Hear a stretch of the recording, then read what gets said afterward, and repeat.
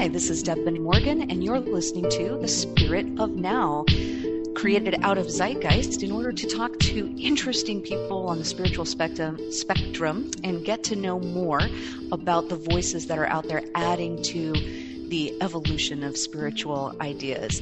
And today I'm very excited to introduce you to Dr. Sherry Kling. She's an author, teacher, consultant, and coach who draws from wisdom and mystical traditions. We love that. Relational worldviews, depth psychology, and the intersection of spirituality and science. We love that too, to help people transform their lives so they can experience meaning, belonging, and positive change. She's the founder of Deeper Rhythm and creator of the Transforming Women program for women's personal and professional development. And you can see the show notes for the link to her website, which is sherrykling.com. So Sherry, very welcome to the show. We're excited to talk to you today.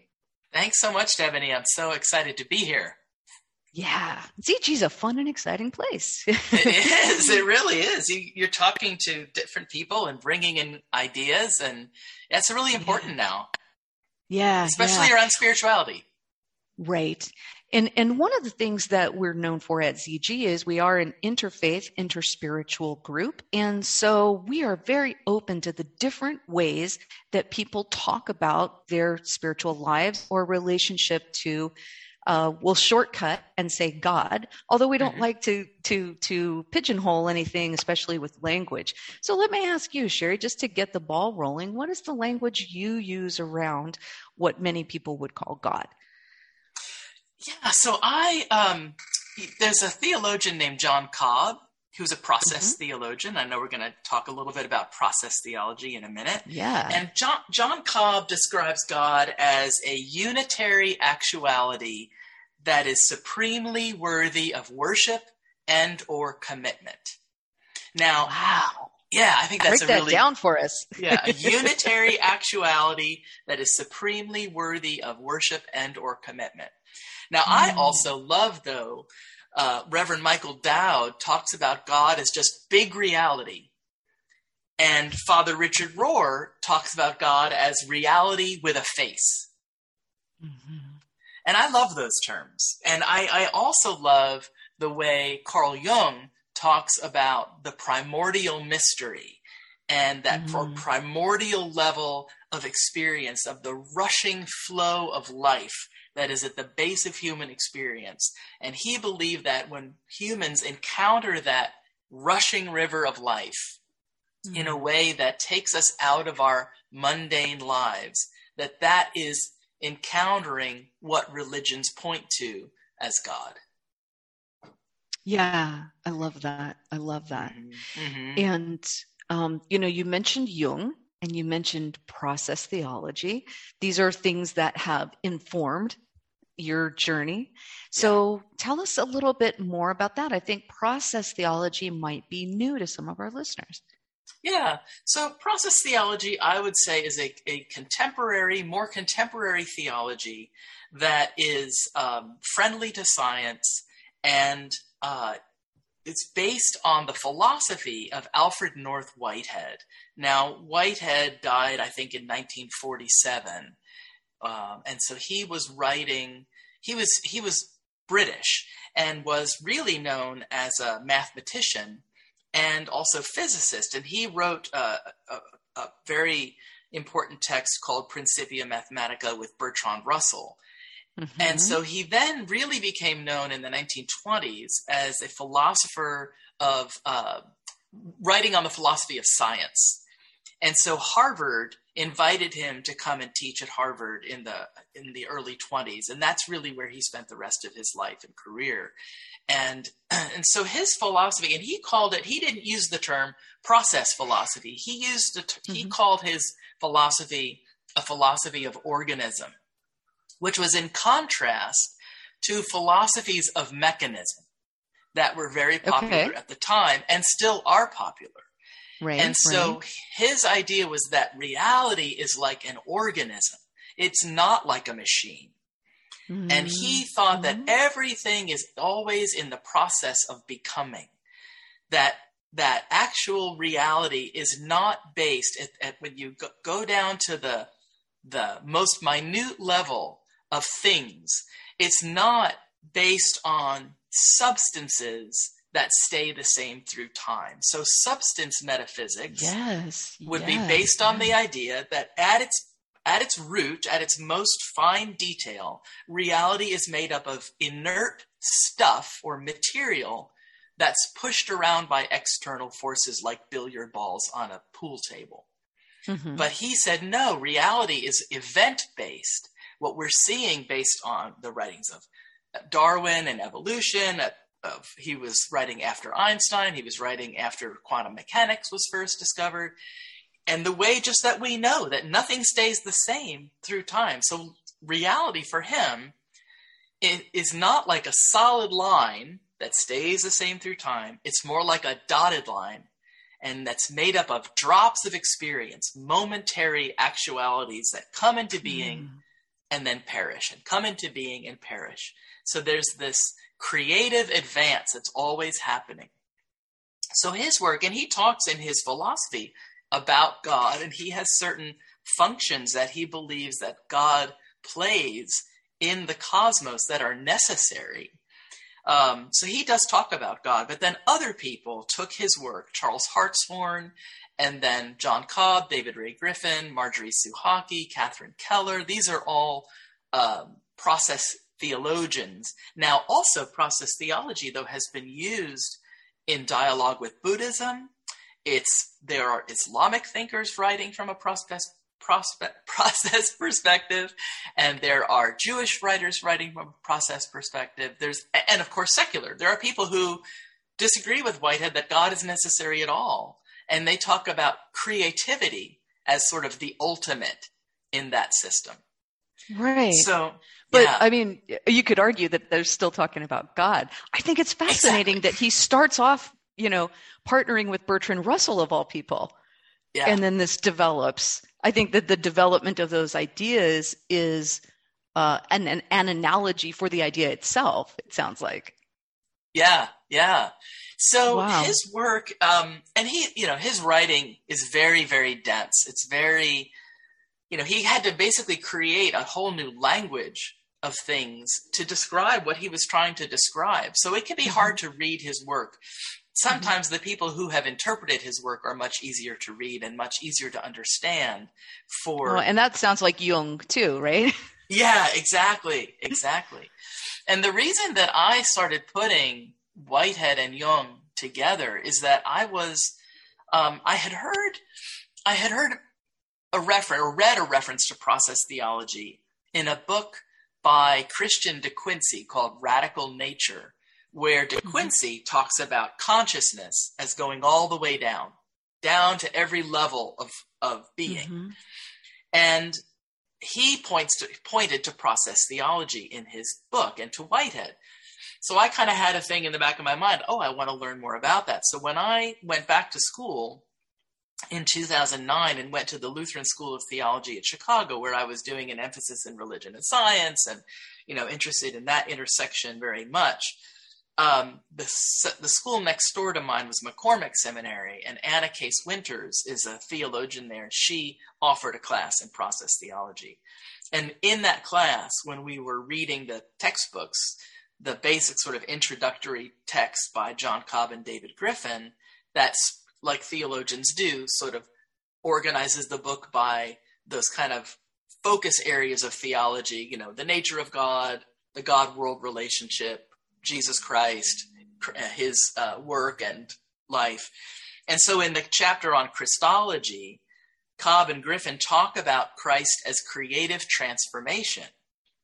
And when I read how they described that, I thought, well, gee, this sounds an awful lot like Jung's individuation and process of individuation. Right. Whereby people are creatively transformed and integrated to a state of more integration and psychospiritual wholeness. Right. So, which also reminds me of integral theory, but that's a whole other detour. Well, and in fact, people who talk about integral theory and spiral dynamics, like Doug King, who is doing great work in his Presence podcast and he calls it integral theology. He points to people like Whitehead as being sort of influencers on that whole sort of system of thinking. Yeah, yeah. So I was in that class and I decided, hey, I'm going to do some research on, these two thinkers, process theology and Jung. And then I found a book called Archetypal Process that had been created after a conference in Claremont where they had put James Hillman and other Jungians in conversation with process people. And I thought, it's not just me. So I know. This was back in the late 80s. The book was published in 1990. And I thought, it's not just me that sees these resonances. So that was a rabbit hole I fell down, when I was in school and haven't left since. And I love, I'll just say, one more thing about why I think bringing these two thinkers. I mean, Whitehead, like I said, he died, I think it was in 1947. Jung, he was British. Jung was Swiss. He died in 1961. He was the founder of analytical psychology. Had been working with Freud before that till they had their split. And you might think, why should we care about like two dead white guys from, European ancestry? Like, why should we care about them? Well, the reason that I think they are life-giving resources is because I look at the problem of our society, and I would say of Western culture more broadly, not just in the US, but in the Western world, as being a state of fragmentation at all levels, societally, interpersonally, and intrapersonally. We are fragmented and torn apart. And I think that is partly due to the worldview that we hold, that's dualistic, mechanistic, materialistic, patriarchal, dismisses the non-rational. So Whitehead and Jung are integrating resources because they tell us that at the level of the cosmos and at the level of the psyche, those realities are characterized by value, interconnection or relationality, and transformation. And when we can learn about that as a new way of looking at the world, both, like I said, the cosmic level and the psychic level, and then put that in combination with spiritual practices like dream work that give us what I call embodied experiences of wholeness, then we can learn for ourselves in our own lives that we matter, we belong, and we can experience positive change and learn that the way they see reality is actually true for us. Yeah. Well, and it sounds like you just answered the question that I wanted to ask you next, but I think that there's even more to espouse on that. And that is, what does it mean to be whole? Well, I think it can mean different things that are all kind of circling around the same center. We might say, like, again, bringing in John Cobb, he talks about wholeness as being at-homeness, where we have a sense of being at home. Now, Jung talks about wholeness as when we integrate the opposites within ourselves. Now, what's interesting is both Whitehead and Jung talk, and obviously separately, I don't believe that they ever had a conversation. I'm not even sure that they knew about each other's work, although they might have. They both kind of point to a certain inevitability of dualism at the heart of reality, again, at the cosmic and psychic levels. And they say that because for Jung, the psyche has a kind of dualistic bent because it's both conscious and unconscious. So he said, because we are always in tension between what is conscious to us and what is unconscious for us, that means we're always sort of at war with ourselves. We're always split against ourselves. So there's kind of a dualistic, that contrast of opposites or coincidence of opposites in the psyche. And he thought it was that tension between opposing energies in the psyche that actually created psychic energy. So it was essential.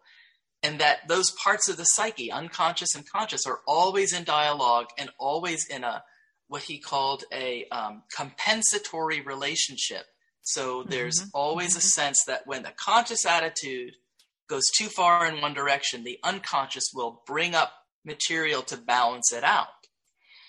And Whitehead, too, talks about that there's this tension in reality between things like the many and the one. Right. Multiplicity and oneness or unity. And so those are all kind of, he says that the universe is dual because it's both transient and eternal. It's one and it's multiple. So there's this tension of of opposing forces, this contrast of opposites at all levels, which kind of means we can have a tendency toward dualism. So for Jung, when we can integrate by doing shadow work, by making what is unconscious in us more conscious, bringing it to the light, exposing our complexes, learning what we don't know about ourselves, by integrating those things and not repressing anything, but integrating it into a more whole state, then we can become integrated, we can become more compassionate, more loving, more capable of being in real relationship with others, because we become more of an individual. We become more authentic. So that's how I see wholeness, is that sense of integration, of at-homeness, of self-compassion is also a big part of that. And that's something that I'm still learning. I mean, all of it is, we never get to be, I'm done now. I finished. I'm whole. I've completed the journey. Crossed that finish line. Yeah. There's always something new to learn about ourselves and about, the world that has been in shadow or has been unknown to us. It reminds me, and I completely agree with you about this innate duality. Right. And I'm a psychotherapist as well as a spiritual director. And I see that in nearly every session that I sit with, is our inclination to simplify and just try to just keep it down to two buckets. And of course, that's not how reality works. But it also reminds me of one time somebody was referring to Richard Rohr and said, the thing about him that sets him apart in this person's experience was his undefendedness. Yeah. And of course, that was an accurate assessment, I think. But going back to what you're talking about this integration, and then I would bring in Buddhist ideas of radical acceptance, right? And not having attachments or preferences. It results in being undefended, which I think would be frightening to most people and frightening to you and I on a daily basis, just like everybody else. But I think spiritual understanding comes with this idea that we really ultimately have nothing to defend from. Right? That feelings are just feelings, events are just events. And so this integration and acceptance of the things that are dark, like Jungian shadow or whatnot, that it just really leads you to this place of deep meaning and deep engagement with with, like you were talking about, relational, with yourself, with other people, with the big mystery. And so what you're saying is just really, really beautiful. Thank you. And I want to also just point out that, one of the mistakes, the reason dualism in terms of as a worldview, which basically dualism is what separates mind from body, it separates the opposites. It separates. Right. So this is the problem with dualism. It's not that it acknowledges that there are opposites. And when people resist this tendency to have these two, to bifurcate. They are right. What's needed is a sense of these as poles, not as opposites that can ever be separated. So whether it's talking about light and dark, good or evil, masculine, feminine, up, down, multiple, unified, they are like the poles of a battery or a magnet that can never be separated. You don't separate the positive and negative poles of a battery or of a magnet. So they are necessarily together. The problem is dualistic worldviews want to separate and preference one or the other over the other. Right. They want to lift up the masculine, like in ancient Greece, lift up the masculine, negate the feminine. Lift up the spirit, negate the body. That's the problem of dualism. It's not that you recognize that there are both mind and body and they're different, but that you believe that they can be separate as separate systems. Yeah. And then expanding that out, as you had earlier, thinking about Western culture being fragmented. Yeah, I mean, the ultimate result of that is that we create disconnection between ourselves as humans, as citizens, we know where that goes. Yeah, and we project out onto others the characteristics that we won't acknowledge in ourselves. And that can go, oftentimes people talk about Jungian shadow work and the shadow, and they talk about it as if it's only negative qualities.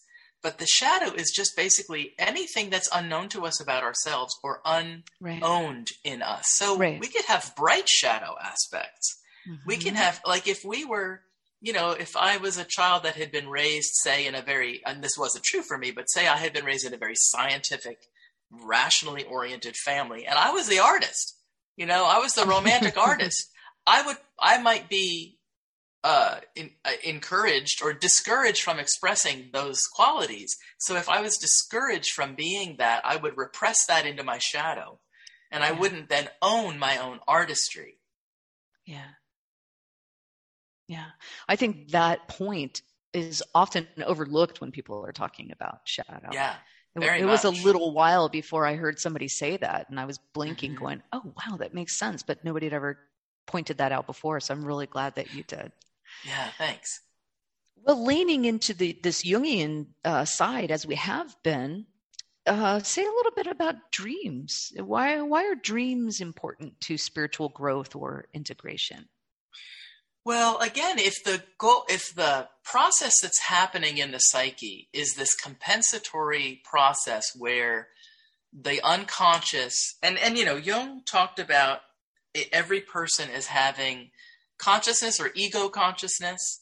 And for him, ego is not a bad word. Ego is being an individual, having a healthy set of boundaries and being an individual. And so there's our ego consciousness, and then there's the personal unconscious. But then he also thought that there was a collective unconscious. And that collective unconscious is where, the archetypes come from. And archetypes are just patterns of human behavior, or a tendency to have patterns of human behavior. So, there's things like a mother archetype. It's not the archetype, and this is interesting, he really separated later in his work, separated the archetype from the archetypal images. He said the archetypes themselves are empty of contents. They're just a tendency to have images collect around sort of a framework, like an energy template. And so he said, different cultures. Ooh, I love that. An energy template. Yeah. I've never heard somebody call archetypes that, but that's wonderful. And he kind of compares it to the way that crystals will form in a solution and take on a structure. And you wonder, there's no lattice, there's no steel beam structure in the liquid that these crystals grow around to tell them how to grow. They just know how to do that. I mean, I use the word know loosely. So archetypes are kind of like an invisible lattice around which images collect. And so the images are culturally driven. Right. So anyway, so the unconscious gives us symbols. It brings up what is unconscious in symbolic form, because the unconscious doesn't speak in language. Mm-hmm. So it has to use symbol. So dreams, and there are other ways as well, but Jung thought dreams was the best way to become aware of what the unconscious was trying to show us and teach us through the symbols in our dreams. Now, people will say all the time, oh, I don't remember my dreams. Well, often when you set an intention to remember them and you put the notebook by the bed, I've even had times when I was really not remembering my dreams and really wanted to. I put the notebook, the pen, and a little flashlight on my bed, right next to me, so that when I woke up, I could put the flashlight on, jot down the basic story, and go back to sleep. And because dreams they're so ephemeral. If we move, if we open our eyes, if we look around, they'll just be gone. Yep, so to work with them in a spiritual way is basically, let me first mention this. I won't go into detail, but in ancient Greece, dreams were used. There were healing temples around the god Asclepios that were used for healing physical disease, where people would go and they had all kinds of tools they used. It was in a beautiful setting. So the setting itself, the place itself was evocative. Water, snakes, trees, music, art, theater. It was all there. People would go who were sick and they would incubate dreams. And they believed that the dream was a visitation from the God, the healing God. And they would give the physicians insight into how to treat the disease. So this is the way we used to look at dreams. With the rise of psychology, they became more symbolic of just, what's happening in the inner psyche of people. But there are a lot of, I think almost all religious traditions, there's a sense that dreams were pointing to sacred realities. And there are also, in indigenous cultures, practices where they believe that people are dreaming for their community. So there isn't just this psychological view of dreams as being representative of the inner psyche. But Jungian psychologists will usually talk about all the aspects of a dream as representing parts of ourselves. Even when we dream of people that are real in our outer world, we would ask what they're representing to us psychologically. And so working with dreams then, especially again, as a spiritual practice, is being open to one's, whether you call open to God's help in communication or the higher self or the wisdom self. And Jung thought that there was an archetypal self, a wholeness pattern in the psyche itself that mediated this psychological process of compensation, that mediated the symbols that came to us in dreams. And that archetypal self was drawing us toward wholeness, toward integration.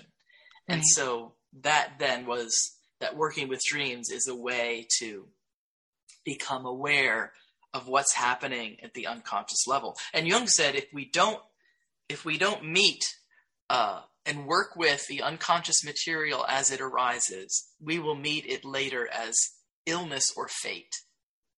Mm-hmm. So I love that. Yeah. I had a wonderful experience many years ago. Pacifica on the West Coast was hosting a Mythic Imagination Conference. Oh, wow. And so, James Hillman was there and Robert Bly and a bunch of people. But in the evening gathering, one evening, they were concluding the program for the night. And they said, okay, one other thing. Tomorrow morning, we're going to start with Stephen Eisenstadt, and we're going to talk about dreaming in the collective unconscious. So please, everybody, solicit from your unconscious a dream this evening that will be helpful. And tomorrow morning, be ready, if called on, to share your dream. So I went home and I had this dream about a blue, what are those fish called? Marlins with the huge. So I was in the ocean, and there was this marlin, and then there was all sorts of blue fish swimming around. And so we went to the event in the morning. And so Stephen had a big, projector up on the screen, and he says, okay, I just need one person to tell me your dream. And so they said their dream, and it was a lot of blue, it involved water, and there were fish. And so he goes, okay, anybody else, was blue a predominant color in your dream? And like 3/4 of the people raised their hand. He said, anybody else dream of fish? And like 3/4 of the people raised their hand. Anybody else had a dream involving the water? And it was stunning. Yeah. It was stunning that in a group of people who set an intention, thinking specifically about the collective unconscious and Animus Mundi and that sort of thing. And then it showed up, it manifested. Yeah. It was amazing. Yeah. In fact, I just participated in an event earlier this month called the Natural Spirituality Regional Gathering. And this is a kind of community of people interested in dream work. And this is it's been on Zoom the last couple of years. It used to be held up at Camp Michael in Toccoa, Georgia. And it's kind of a community that rose up based on the work of Joyce Rockwood Hudson, who wrote a book.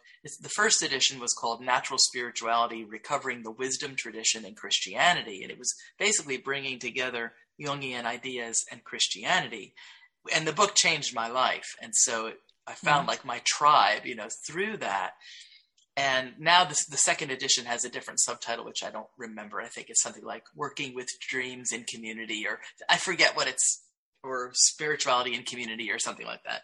Anyway, we do that. We just collect dream images and synchronicities at the beginning of the conference. And it can be really stunning how you'll see common themes. Yeah. Yeah. It's very fun. So, firing of neurons, okay, but isn't there more to that? Isn't there more?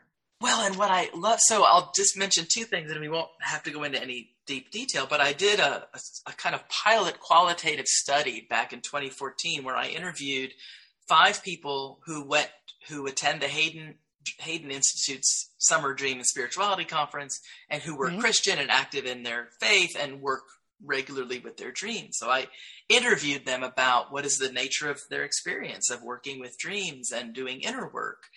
And, they all talked about this as, mystical experience and as being a pathway through which they encountered the sacred and felt like it was that not in every dream, but that many dreams were a source of divine communication and inspiration and guidance and healing and support, and that it changed the nature of their relationships. Well, the relationship with themselves, but also their relationships with God and others.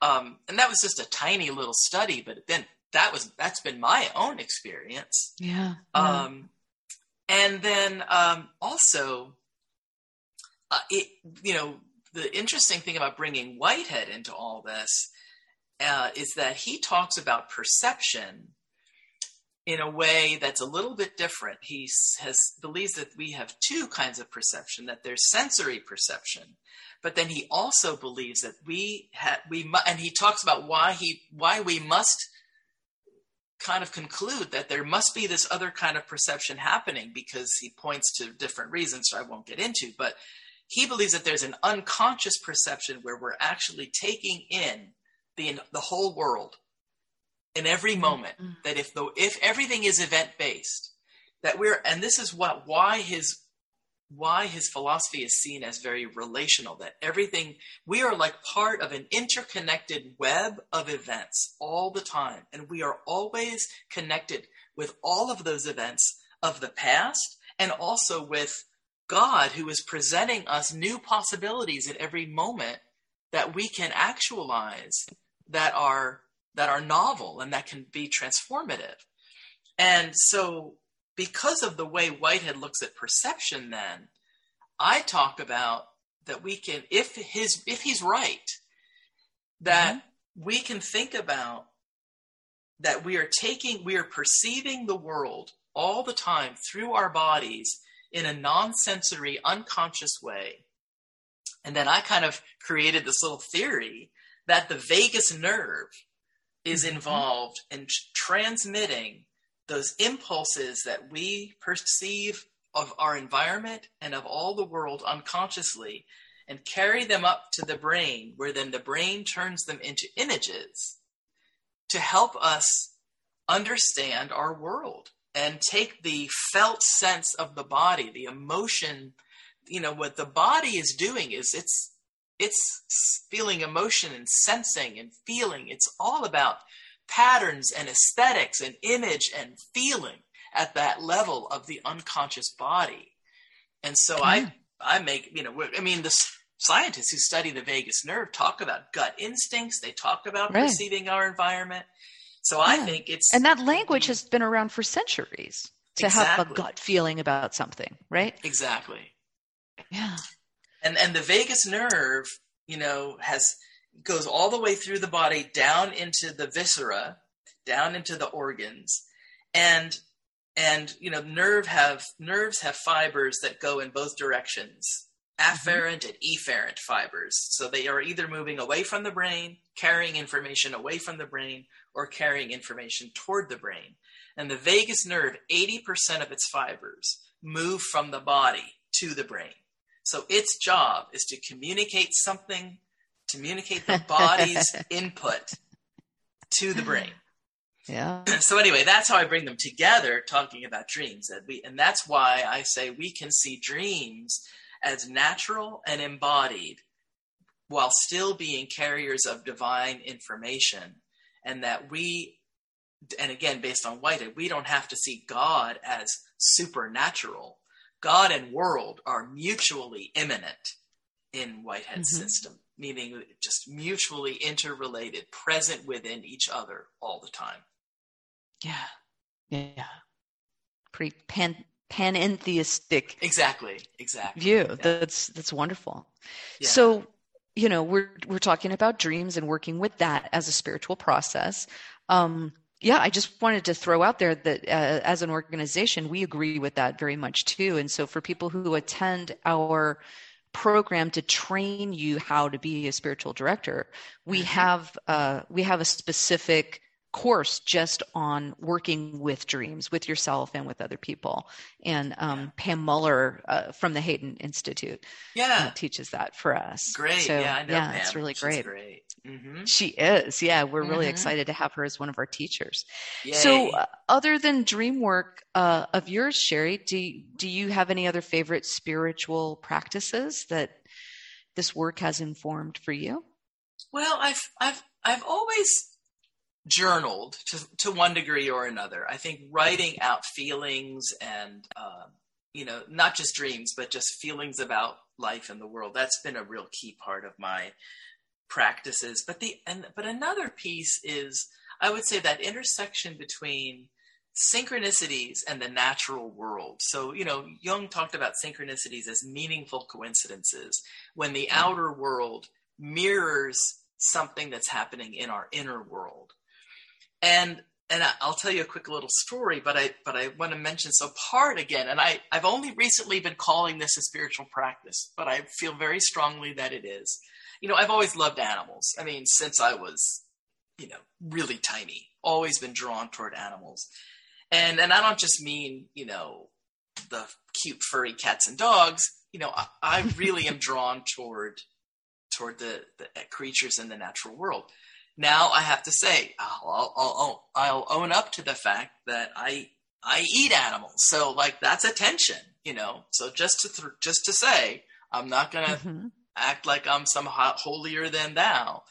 But when I go out in the world, whenever I see anything alive out there, whether it's a bird or whether it's, the squirrels and raccoons that I see around here, or the Muscovy ducks in my apartment complex, or other people's dogs and cats, I greet every one of them when I can. When I recognize that they're there, I say good morning. I greet the other creatures. And I really think that the reason I say that that's a spiritual practice is because it reminds us of our kinship relationship to these other beings in our world. Mm-hmm. And when I moved, I lived in Marietta, outside Atlanta there for many, many years, and then moved up to the Northeast Georgia mountains and was living in Demarest right outside Clarksville. That I feel is the home of my soul and always will be, that Sawtee-Nacoochee Valley and Habersham County. That is a very meaningful landscape to me. And I moved up there and I rented this beautiful little 100-year-old house on 8 acres of land with an old barn and a lake at the back and a creek and woods and pasture. It was heaven. It was on a very busy road and the house was right by the road. So that was a downside. But I have never felt before, had not felt to that point, but with that place, I was in a relationship with that house and that land. And I felt loved by that house and I loved it.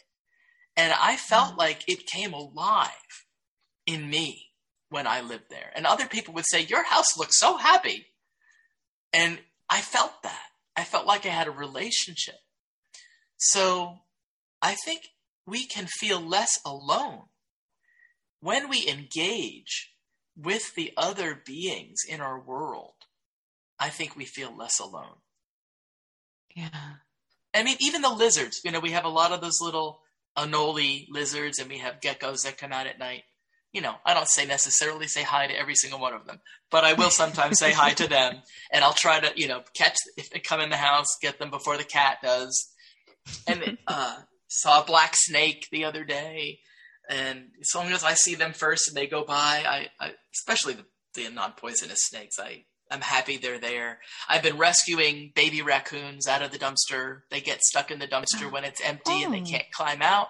So I keep sticks around and I stick the stick down and they climb out, and until they're bigger, then they can get out on their own. But when they're little, they can't, and they don't know, Oh, that's sweet. I love that. I love that. Being amongst the other sentient beings of the world. Yeah. That's great. Well, Sherry, I thank you so much for this brief but so chock full of yummy stuff. And I suspect people will want to be knowing more of what's going on with you. So first, I just want to give them real quick, let our listeners know that Sherry will be doing a workshop for Zeitgeist on the whole making nearness of God. Isn't that a wonderful, wonderful title? And so that's going to be happening on Saturday, March 26th, 2022, from 9:30 in the morning till 3 in the afternoon. And this will be via Zoom. And so you can learn more about that workshop at our website, zgatl.org. But Sherry, why don't you tell us a little bit more about what people can expect from that day? Yeah, so we'll be, it'll be kind of a, teaching and retreat, alternating kind of a day. So the morning will be, I'll be talking about the whole making nearness of God and bringing in, Whitehead, Jung, maybe a little bit of Richard Rohr, to talk about how, again, at the level of the cosmos and the psyche, I think that there's a whole making function of reality, that reality is both wounding and healing, and that's just inherent to it. So the morning we'll spend talking about those things, and I'll probably talk a little bit about dream work and about, as a spiritual practice. And then in the afternoon, I'm going to take people through a practice I created called Dream Divina, which is where we look, each person will have their own dream in mind, and it's a sort of guided meditation type process where we look at a dream in a contemplative way. And we'll kind of spread that out through the afternoon so people have some time for reflection and then we'll have discussion. So the whole day will be kind of alternating between teaching and reflection and discussion and stuff like that. Sounds exciting. I'm very, very much looking forward to it. Me so too. Sherry, what else are you doing? How else can people connect with you and learn more about what you're doing and reap the benefits of having met you? Yeah, well, thank you. So sherrykling.com is my website. Now right now I'm kind of doing a combination of things. I'm offering some online classes. So I have a class coming up through the Cobb Institute starting March 1st on Whitehead and Jung and meeting God in our dreams. So that's going to be a 6-session course all online that I'll be teaching starting March 1st I think that's on Tuesday nights. And, but then I do one-on-one coaching. I call it transformation coaching, or I might start calling myself the wholeness coach or something like that. Okay. I like it. But basically working one-on-one with people in kind of 3 key areas. That's just sort of psycho-spiritual wholeness, so that's kind of a more spiritual leaning type of coaching, working one-on-one with people, doing one-on-one dream work.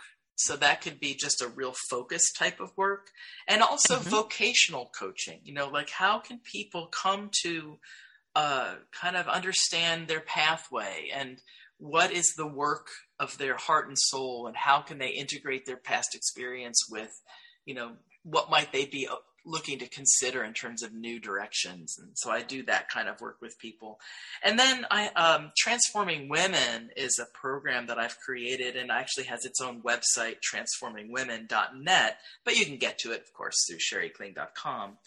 But that's basically where I have both sort of a professional development seminar series that I can offer companies, and also I'm doing one-on-one work with people, but we'll be also doing courses around that. But it's based around some key archetypal transformation patterns, stories that are especially geared toward the transformation and wholeness of the feminine and the journey of the feminine. And so, the women's journeys. And so the stories that I bring in are stories that had been life-changing for me, that helped me whenever I've been stuck or felt like I didn't know what was happening in my life or how to understand my life. Stories would fall into my lap that provided me a way to look at my life as being part of a bigger whole. And, Jung talks about that one of the problems in modern society is that people don't have a story, a shared myth anymore that explains the wholeness of the world, that wholeness of the world can then facilitate our individual wholeness. And that's what these stories do. That's wonderful. That's wonderful. Well, I'll make sure that we've got the links for that in the show notes, and folks can learn more about those opportunities and hopefully engage with those. And we would love to see everybody at the Zoom workshop for the whole making nearness of God. So Sherry, thank you again so much for spending the time with us. We're really looking forward to going deeper with that. Thanks so much, Stephanie. Consider you a partner for Zeitgeist. This is just wonderful. I love it. Thank you. Thanks. Hey, this is Rabbi Mitch Cohen. I'd like to invite you to the Zeitgeist Atlanta Silent Meditation Retreat, November 16th through 20th. More information, go to our website at zgatlanta.org. Hope to see you there, but not hear you there.